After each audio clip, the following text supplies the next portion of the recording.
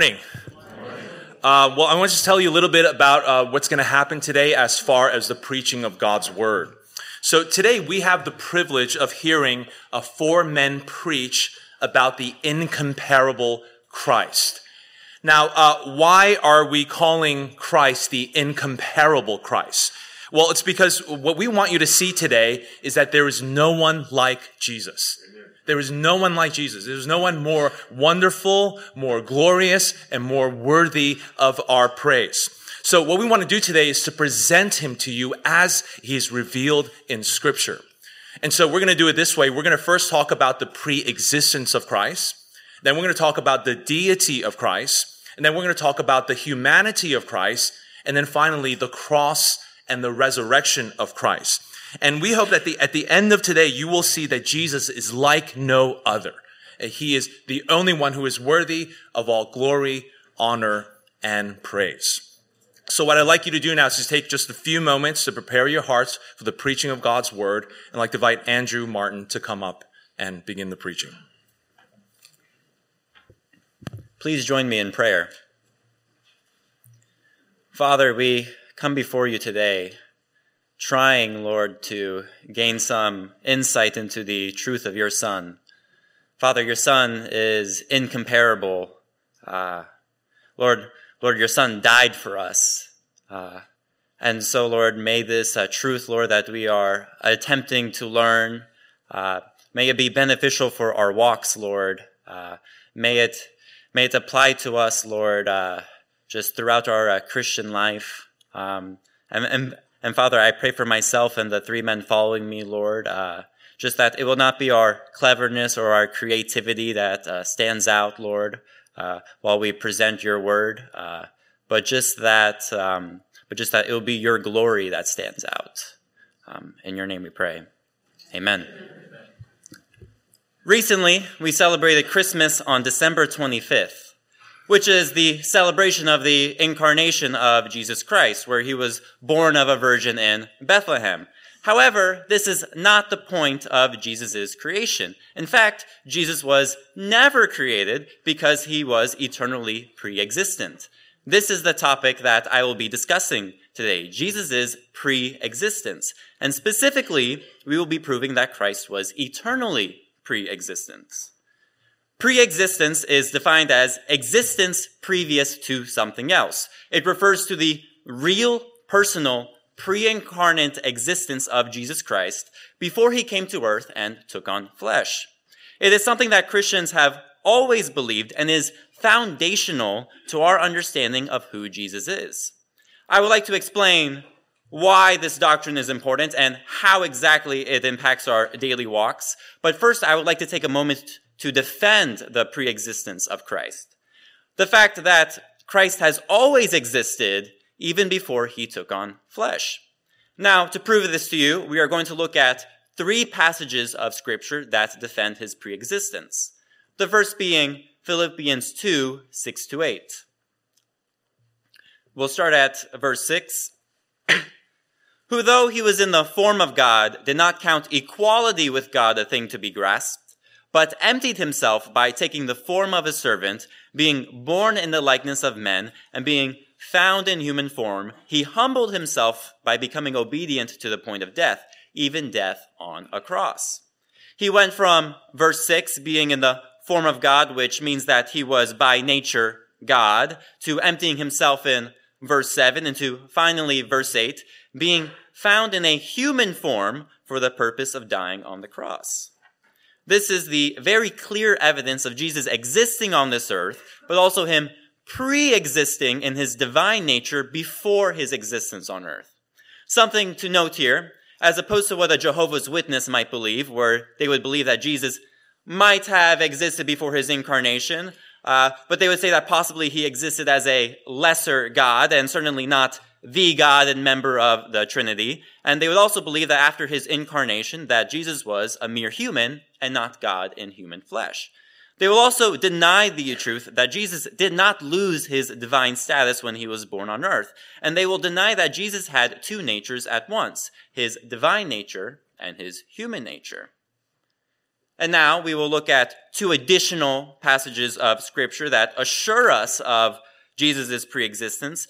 Not just that he did exist in some previous state for some amount of time before his incarnation and the beginning of his ministry on earth, but that his preexistence was eternal as the second person of the Trinity, as the Son of God. First, let's take a look at John 1, verses 1 to 3. In the beginning was the Word, and the Word was with God, and the Word was God. He was in the beginning with God. All things were made through him, and without him was not anything made that was made. The phrase in the beginning here in verse 1 parallels that of Genesis 1:1. In the beginning was the Word. Since the beginning of time and space, there was, past tense, the Word. The Word referenced here was always there. The Word was with God, in presence and harmony with him, and the Word was God. And all things were made through him. Contrary to the Jehovah's Witness belief, the Word was there, the Word was the Creator, and the Word was God, but it was also with God. Who is this Word? Let's jump down to verse 14. And the Word became flesh and dwelt among us. Pause. This is referring to the incarnation of Jesus Christ. Let's continue. And we have seen his glory, glory as the only Son from the Father, full of grace and truth. Jesus is God's only begotten Son, and so if Jesus is the Son of the Father, then he's also the Word referenced back in verse 1, who is God. This set of verses explicitly shows us that Jesus was always there since the beginning. We also see a case for Jesus' preexistence in John 12. Specifically in John 12's reference to Isaiah 6. In John 12 verses 36 to 43, a section that is titled in your Bibles as the unbelief of the people, John states in this chapter that the people did not believe in Jesus despite miracles being performed in front of them. John then quotes Isaiah chapter 6 and says that Jesus was fulfilling Isaiah's prophecy that Israel's hearts would be hardened despite the many signs performed in front of them. John quotes this portion of Isaiah 6, a portion that is right after Isaiah describes how in a vision he saw the glory of the Lord while sitting on a throne.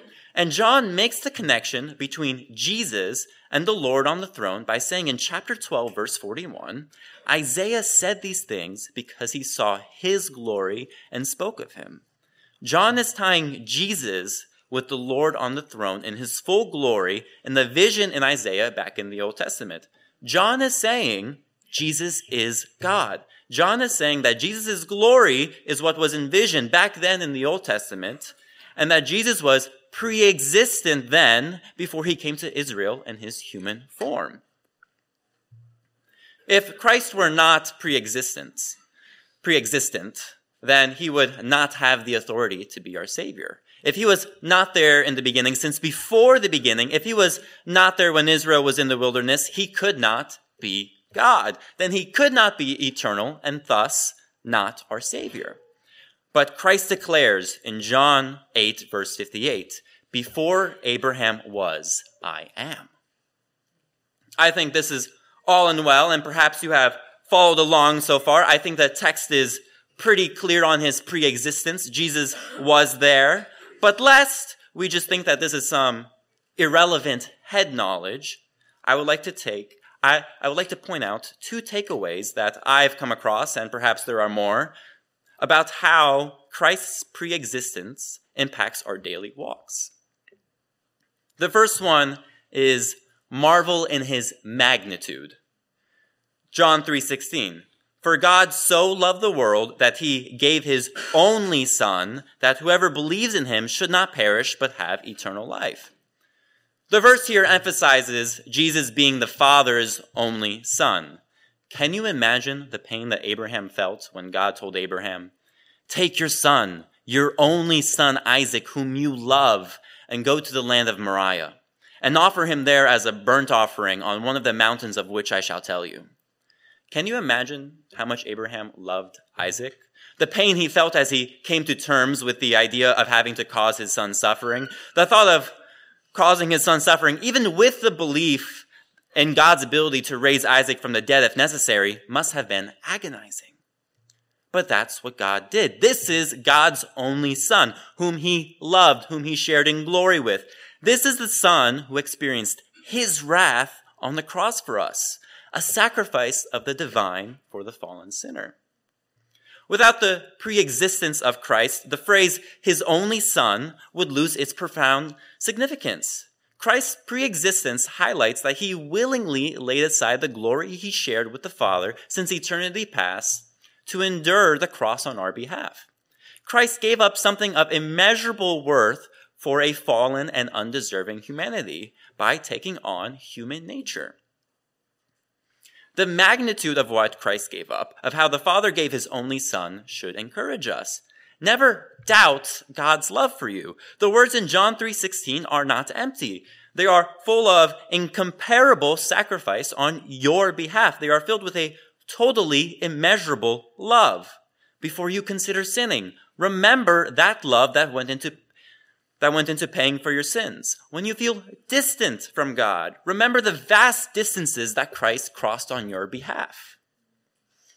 The second point is to exult in his everlasting nature. Christ is everlasting in all aspects of his being. He has existed before time, and he will exist until and beyond the end of time. Hebrews 13:8. Jesus Christ is the same yesterday, today, and forever. This verse underscores the eternal nature of Christ and his unwavering consistency. God's love for you will always be there. You will always be able to rest in him. He set out on a plan to save you, you lost sheep, from when he was pre-existent in eternity. And even now, he intercedes on your behalf at the right hand of the Father, currently bearing the marks of the nails that held him to the cross because of your sin. And he will be there for you in all aspects that he promised. Like in Romans 8:38-39. For I am sure that neither death nor life, nor angels, nor rulers, nor things present, nor things to come, nor powers, nor height, nor depth, nor anything else in all creation will be able to separate us from the love of God in Christ Jesus our Lord. Nothing can keep you from his love. His love is here for you now and will be there for you when you see his glory face to face in heaven for the rest of eternity. Jesus is eternal, and so are the promises of rest, love, and peace that he gives us. All in all, Christ's pre-existence shows us the depth of what exactly Christ gave up in his pursuit to save us from our sin. And it solidifies that Christ will always be there for us. No matter the circumstance, his love will always be there for you and is accessible for you. Praise God. Thank you, Andrew. A lot of the verses they use are the same verses I'm using. However, I'm going to look at it in a different way. My section, or my oh my God, can you hear me? All right. we're going to look at and study the deity of Christ. But before we get into that, there's a couple of definitions that I would like to lay flat and lay clear so that we may understand and move on the same path. The first definition that we're going to look at is deity.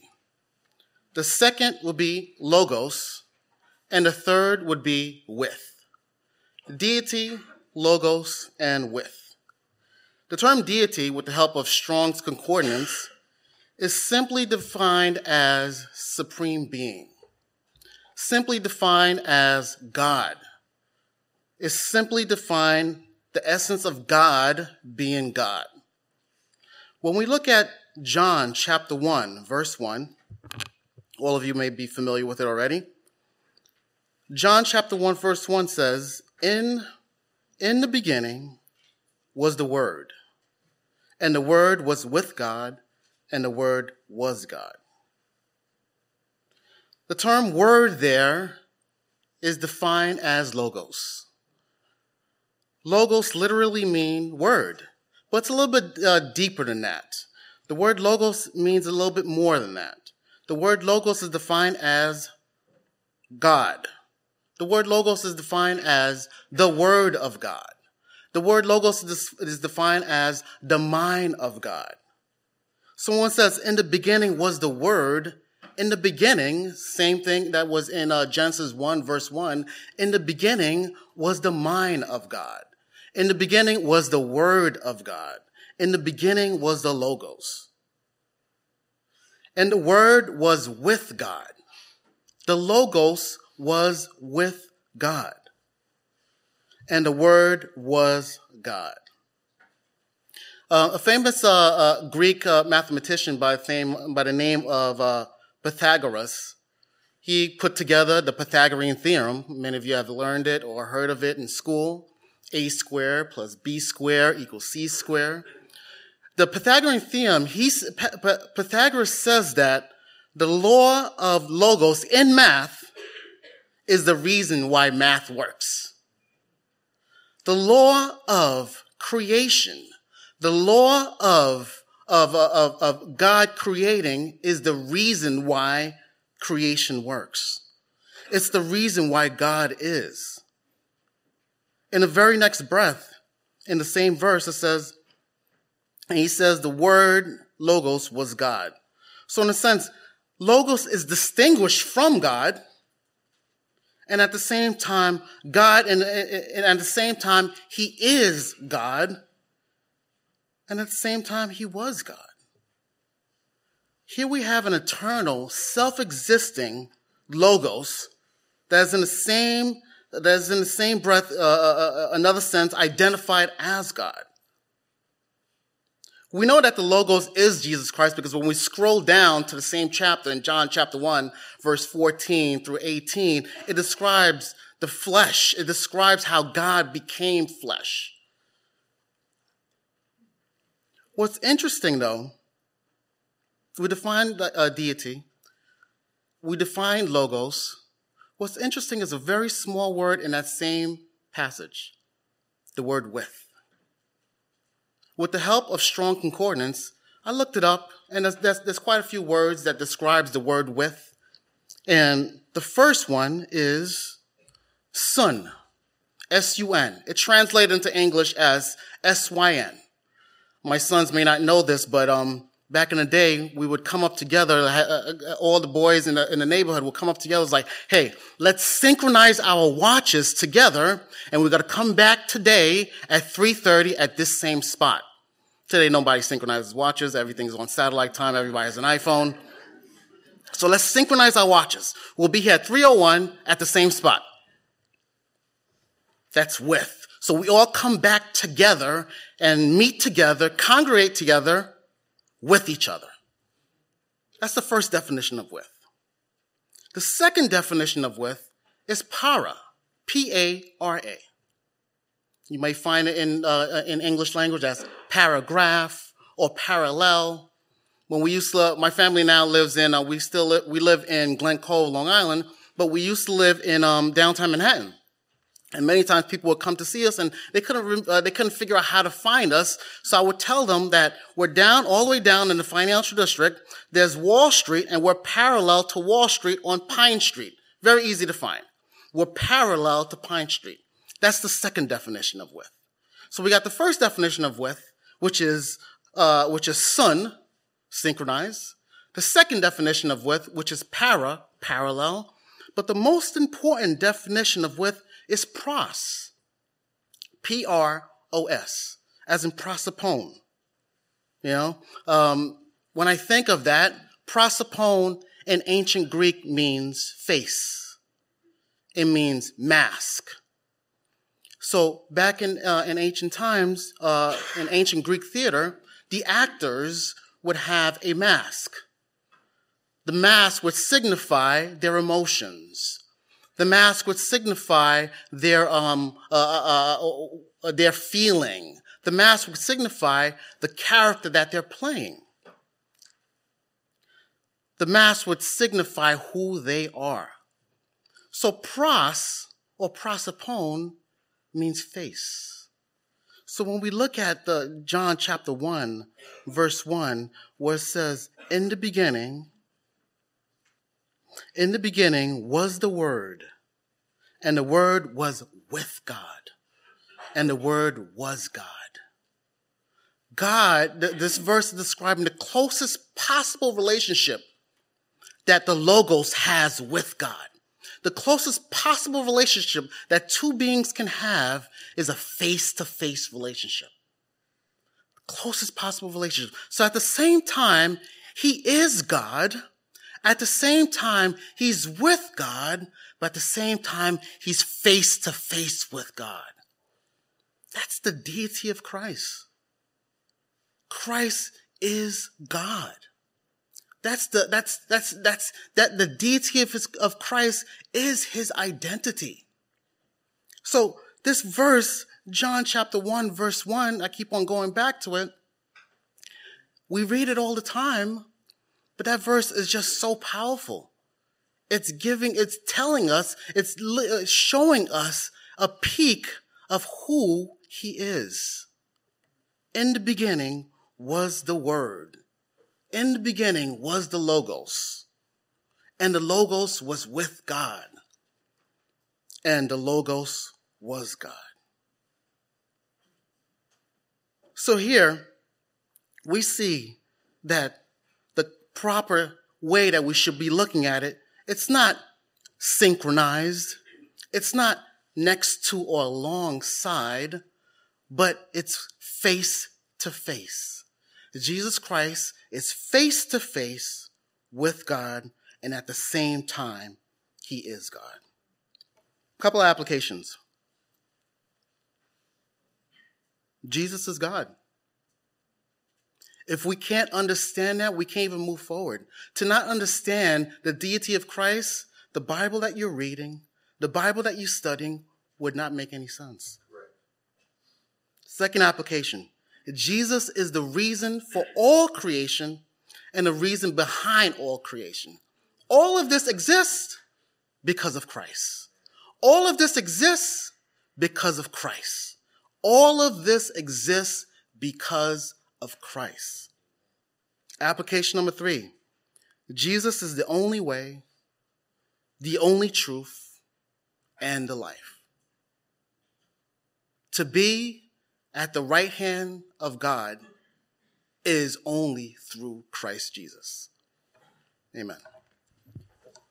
Good morning, church. Our topic today is breaking down the incarnation and humanity of Christ. The incarnation is the term that refers to the supernatural act where the eternal divine Son from the Father, by agency of the Spirit, took in a human nature apart from sin. As a result, the Son, our Lord Jesus Christ, now and forevermore exists as one person, two natures, meaning Jesus, who is fully God, condescended and took on flesh. This concept is referred to in multiple parts throughout the New Testament. For example, John 1:14, and the Word became flesh and dwelt among us, as well as 1 Timothy 3:16 says, he was manifested in the flesh. The Bible refers to the flesh multiple times as an attribute of the Son. It's important to note that this incarnation, this taking on the flesh or taking on humanity, is added onto the Son. This is addition, not subtraction, division, or substitution. Jesus, fully God, is also fully man. A fancy word every North Shore after-school child knows to be as hypostatic union. An infinite God in perfect union as finite man, one being, two distinct natures. This fulfills Scripture. Isaiah 9:6 says, for to us a child is born, to us a son is given, and the government shall be upon his shoulder, and his name shall be called Wonderful Counselor, Mighty God, Everlasting Father, Prince of Peace. Merry belated Christmas. But why design it this way? First, let's break down Jesus' humanity into two parts, outer humanity and inner humanity. Let's look at Jesus' outer humanity. Jesus had a physical body. He was born on the earth like all humans do. Luke 2:7 says, and she, Mary, gave birth to her firstborn son, and he grew up like all human beings, beginning as a baby into childhood, into teenage years, adulthood, to about 30 years of age. Luke 2:52 says, and Jesus increased in wisdom and in stature and in favor with God and man. As a human, Jesus also had physical needs. He hungered, he was thirsty, he slept when he was tired. He even lived under the law of the times. Jesus developed and grew like all human beings, physically. Without his growth, it would not make Jesus the all-sufficient Savior. Hebrews 2:17 says, "Therefore he had to be made like his brothers in every respect, so that he might become implying the growth, a merciful and faithful high priest in the service of God." His outer human nature shows Christ coming into this world to accomplish God's plan as a man, and that qualifies him to be our mediator to God. Now let's look at Jesus' inner humanity. Jesus had his own mind, will, and soul. He experienced life as we all do. The New Testament is filled with Jesus going through the full range of human emotions. He loved and had compassion when he saw his people harassed and helpless, sheep without a shepherd in Matthew. He got angry when he healed the man with the withered hand as the cold-hearted Pharisees silently looked on in Mark, was surprised when he marveled at the centurion's faith, and was disappointed when his sheep only sought him for his miracles, experienced weariness as he sought water in Samaria, and experienced grief at the death of Lazarus. Jesus wept. Jesus' outer and inner humanity come together in full display at the Garden of Gethsemane. In Matthew 26:39, as Jesus prays, he says, "My Father, if it's possible, let this cup pass from me. Nevertheless, not as I will, but as you will." He's expressing his human aversion from the pain that is set before him. He was distressed and troubled, so much so that his soul was sorrowful even to death. This is the inner humanity of a man who is face to face with his cruel, unfair death, one who has committed no sin to die for the death of his enemies. And his outer humanity comes into play as his sweat became like great drops of blood falling to the ground. By every means, his human will screams to save himself, but our Savior instead aligns his human will with the will of the Father, submitting himself and embracing his messianic mission. Jesus, without his humanity, the garden and many other recordings of Christ would be empty and lifeless in its effect. It's only by Jesus' humanity do we have a proper human representative to take our place, to suffer and die for our sins. So, why be human? Why did God design Jesus to come in the form of man, not an angel or some talking lion? Why didn't the divine Son come as a divine being to destroy death? Why use a feeble man to be the savior of humanity?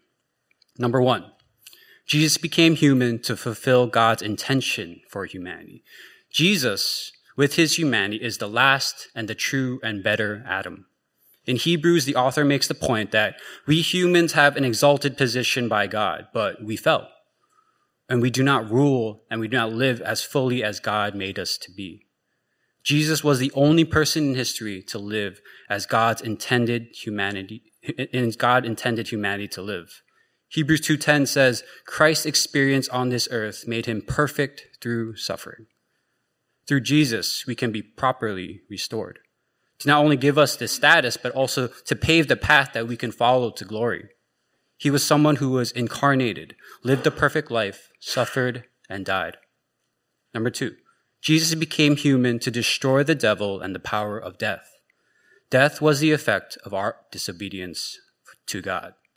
The Son incarnated in the appearance of none other than man, and more than just incarnating in our appearance, he put on genuine, full humanity to win the day. Hebrews 2:14 says, Since therefore the children share in flesh and blood, he himself likewise partook of the same things, that through death he might destroy the one who has the power of death, that is, the devil. Number three, Jesus became human to become a merciful high priest. The Son had to become one with us in every way so that he may redeem us in every way. Jesus put on humanity so that he might become a merciful and faithful high priest in the service to God to make propitiation for the sins of the people. To be an effective, merciful, and faithful high priest, Christ had to become flesh, experience our human condition fully and perfectly without sin. This is some of the many reasons why the Son's incarnation was necessary. Applications for you guys. 3 applications to close. 1, get to know Christ. Join a Bible reading plan. Ed insisted last week the helpfulness of joining one. Some of you even received an email to follow along. Join it. Youth group. There's even a plan created for you, made by our very own youth director. Shameless plug. Youth group in the crowd, please join. Knowing the Bible isn't an option or an extra credit in our walks. Peter says to grow in the grace of knowledge of our Lord and Savior, Jesus Christ. Knowing more and more about our Savior will help ensure that we will be changed by him. Number 2, seek comfort in Jesus' humanity. The Son of God condescended into a human, fully in his inner and outer humanity. Hebrews 4:15 says, "For we do not have a high priest who is unable to sympathize with our weaknesses, but one who in every respect has been tempted as we are, yet without sin." His exact temptations may be different from us. We won't be tempted to turn rocks into bread. We don't have that power. If you do, please contact Breakfast Ministry. Your services are needed. A lot of mouths to feed. But look to how Jesus in his humanity depends on the Father, relies on the power of the Spirit, glorifying God in all he does. As Gregory of Nazianzus said, that which he has not assumed, he has not healed. So go to Jesus and seek comfort in him. Remember, his humanity affirms to us that he can sympathize with us. And last application, be truly human. Popular culture today will try to guide us and embrace a sinful identity to what they would call an authentic human. But Christ is the true example of being an authentic human as God intended it to be. Our sin isn't our identity, and it's not essential in our human experience. It's a curse and it's a corruption. And there's no way to fight it without Christ. If you don't know Christ and you do not know the gospel, you are defenseless. So be truly human. Follow the incomparable Christ. Look at his humanity and believe. I'll close with Philippians 2. Have this mind among yourselves, which is yours in Christ Jesus, who, though he was in the form of God, did not count equality with God a thing to be grasped, but emptied himself by taking the form of a servant. Being born in the likeness of men, and being found in human form, he humbled himself by becoming obedient to the point of death, even death on a cross.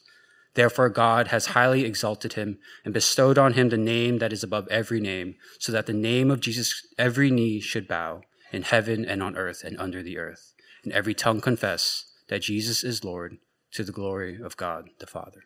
Thank you. Galatians 2:19 through 20. I have been crucified with Christ. It is no longer I who live, but Christ who lives in me. And the life I now live in the flesh, I live by faith in the Son of God who loved me and gave himself for me. My message this morning will be examining how union with Christ in his death and in his resurrection enables communion with God. So this union, being joined to Christ, and then communion, how we relate to Christ. And that's what we'll be examining and seeing how this is good news and why this is such good news. But before we get to the good news, let's look at the bad news. Romans 3:28 says, all have sinned and fallen short of the glory of God. That means everyone in this room, everyone outside this city, everyone in the world has sinned and fallen short of the glory of God. That means in the eyes of God, we're all sinners. Isaiah 53:5, all we like sheep have gone astray. We have turned everyone to his own way. So we know that there's a path that we should be following, but we have all gone astray. We've chosen by our own actions to disobey God, to go contrary to his will. In our fallen nature, we are not able to keep God's law.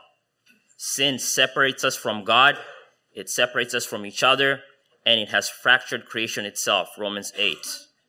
Another truth that is important to remember is that God is holy, and that he is set apart, and there is no one like him. 1 John 1:5, God is light, and in him there is no darkness. So there exists this huge gap between humanity and God, and that gap has been caused by our sin, our sinful nature, our sinful actions. And so when God presents the solution to this problem in his son Jesus dying on the cross, the solution indicates to us that the problem is very serious. The Son of God had to die on the cross in order for sin to be solved. So think of this illustration. This afternoon you go home, you go to the kitchen and you see that there's ants on the counter. And you say, oh, what are these ants doing here? So you pick up the phone, you call an exterminator, and you say, there's ants in my house, could you please come over? exterminator shows up and he says, that's not an ant, that's a termite. So they keep searching the rest of the house. They inspect the house and they find that termites are under the floorboards. They're in the walls. They've eaten up the foundation, and your house is about to collapse on itself. So the problem is much bigger than you thought. You thought it was an ant and that maybe he would just like spray insecticide, but it's much bigger than that. The problem is that it was much bigger than you thought. So the solution now, you have to tear down your house. You have to move out. He has to put caution tape. And that's the solution. The solution is bigger than the problem. What you thought was less. And so in the same way, the way we think about our sin is that our sin is less. But in God's eyes, sin is so serious that he had to send his only begotten son to come and die on the cross for our sins. And at the same time, God is showing his love for us, because as sinners, we do not deserve God's grace. We do not deserve his mercy. We deserve his holy justice and his holy wrath. So him sending his son is him demonstrating how much he loves us. 2 Corinthians 5:21 says, God made him, Jesus, who knew no sin, to be sin on our behalf, so that in him we might become the righteousness of God. So in what theologians call penal substitutionary atonement, what happens is that Christ takes your spot on the cross. You deserve to be there on account of your sin, but Christ takes your place. Jesus' death on the cross propitiated or satisfied God's wrath. What we're owed is God's justice, but Christ steps in. He steps in and he takes the punishment for us. 1 Peter 2:24 says, he himself bore our sins in his body.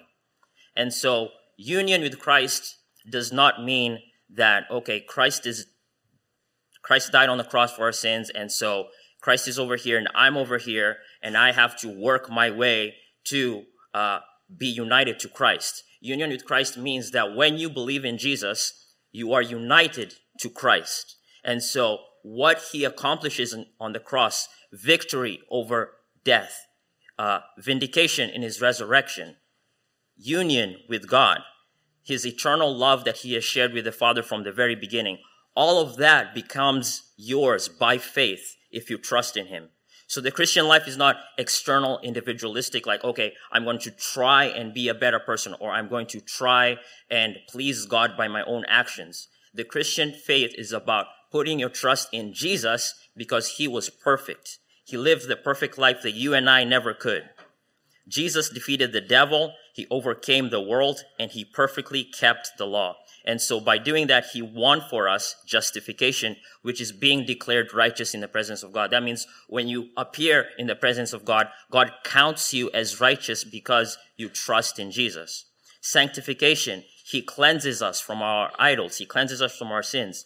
Adoption, he gives us a new identity. Instead of being children of wrath, he sees us as children of God. Now we're children of God. And finally, glorification, where in heaven we are with God forever and there is no more sin. Union with Christ means this. It means that Christ takes all our sin and gives us all his perfection. He takes all our dying and gives us all his life. He takes all our forsakenness by the holiness of God because of our sin, and he gives us the promise that he will never leave us nor forsake us. He takes the smiting of God's holy anger, and instead he gives us the welcome and delight of Father, Son, and Holy Spirit. On the cross, Jesus takes our shame, our fear, our apathy, and he transforms it to joy, comfort, security, and peace. Romans 5:1 says, therefore, since we have been justified by faith, meaning we've been made right by faith, we have peace with God. So it's not through our efforts, but being united to Christ by faith, we have peace with God. So now the sin problem has been taken care of. John 15, Jesus says, I am the vine, you are the branches. Whoever abides in me and I in him, he it is that bears much fruit. For apart from me, you can do nothing. So again, the Christian life is not, let me try and be a better person today. Let me make resolutions next year to be a better person.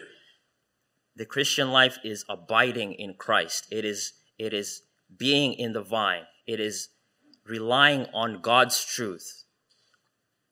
It is resting in what Christ has done for you.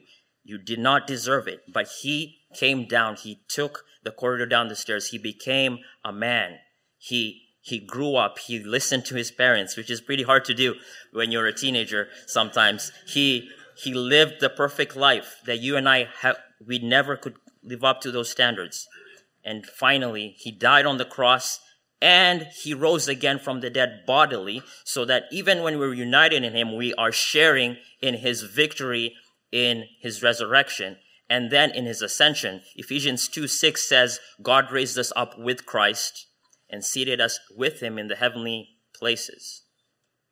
So the question of you going to heaven is the same question as whether Jesus can go to heaven, because when Jesus ascended into heaven, it wasn't a question of what are your credentials. When Jesus ascended to heaven, they let him in because it's his home. That's where he's from. He's the Lord of heaven and earth.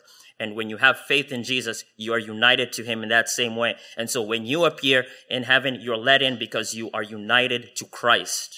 And this is the good news. You will not find this teaching in any world religion, any philosophy. This is what makes Christianity stand out. And the gospel is the good news that says that Christ in us is the hope of glory. Colossians 1:27. The gospel is the good news that although we have by our own actions separated ourselves from God, he has united us by faith to his Son who is perfect.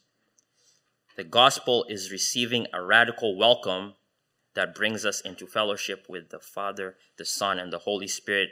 And in Christ, we're not only granted pardon from sin, but also the power to live a life that is pleasing to God. So in your struggle against sin, it's not you going against it by yourself, but you have God on your side. The very God of the universe gives you his own Holy Spirit. The indwelling of the Holy Spirit is how you're able to fight sin in your life.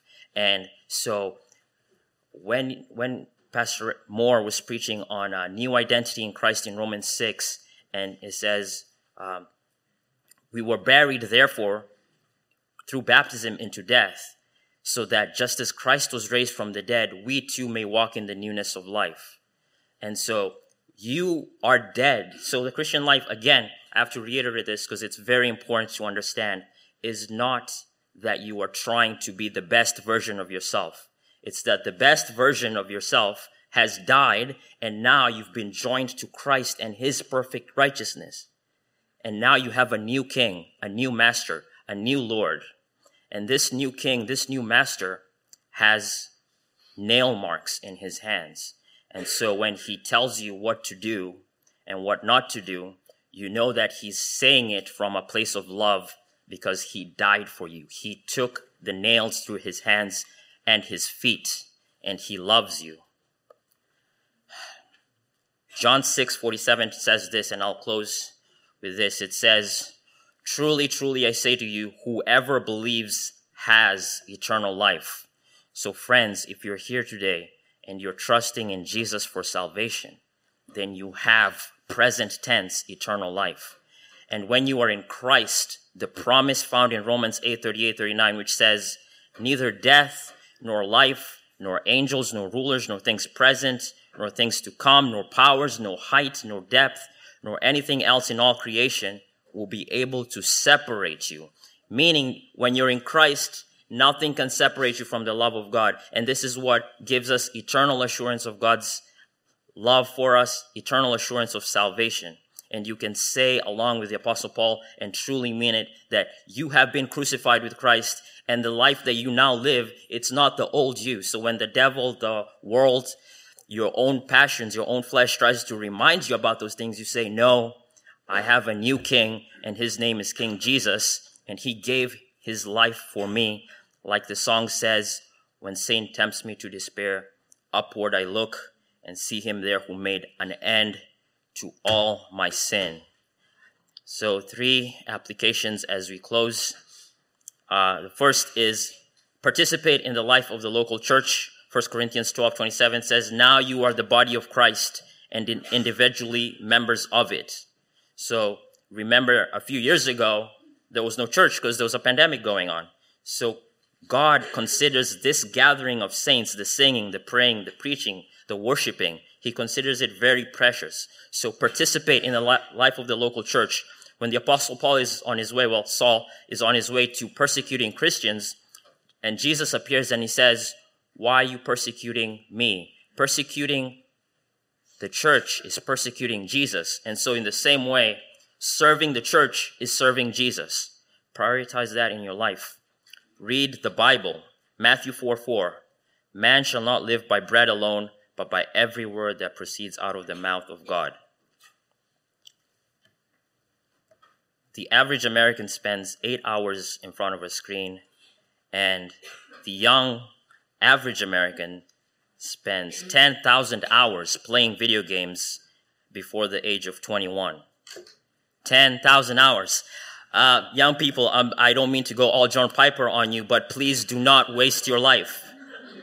Do not let video games, do not let entertainment, do not let TikTok be your identity.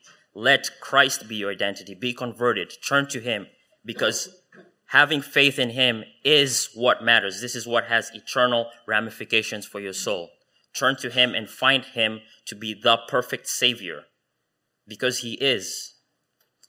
And this honestly goes for everyone in the room. Take an inventory of your day and see how much you're spending in the Word. And finally, pray without ceasing. Mark 1:35 says Jesus woke up early in the morning to pray. A lot could be said about prayer, but I think that's enough. The perfect, sinless Son of God prayed. How much more should we, right? And all this, the ability to be able to pray, to read the Bible, to participate in the life of the local church, Christ bought all this with his blood. So be encouraged, saints. And if you're here today and this is not a reality for you, I would pray earnestly that you would turn to Christ, you would repent of your sins, that you would see that the identity that matters is the one that Christ gives you, not the one that the world gives you or anything else. Amen? Let us pray. Dear Heavenly Father, we come before you this morning with thankful hearts. Thank you for your kindness in seeing us through this year. Thank you for sending your Son, Jesus, to die on the cross for our sins. I pray, dear God, that even as we close out this year, that you would be with us, and that, Lord, we would never forget to count our blessings and the many ways in which you have blessed us and given us blessings upon blessing, Lord. We thank you for your kindness in hearing our prayers. Thank you for the new life in the church. Thank you for all the healings. And I pray, Lord, that if there's anyone here who does not know you, that you would be pleased to save them. You would pour out your Holy Spirit, and that you would cause them to be born again today. And that, Lord, in everything that we do as a church, as North Shore Baptist Church, we would always fix our eyes on you, and that in everything that we do, Lord, we may live for you and obey your commandments and love you earnestly, because you have first loved us and you have won the great victory. We love you, Lord, because you first loved us. It's in Jesus' name I pray. Amen.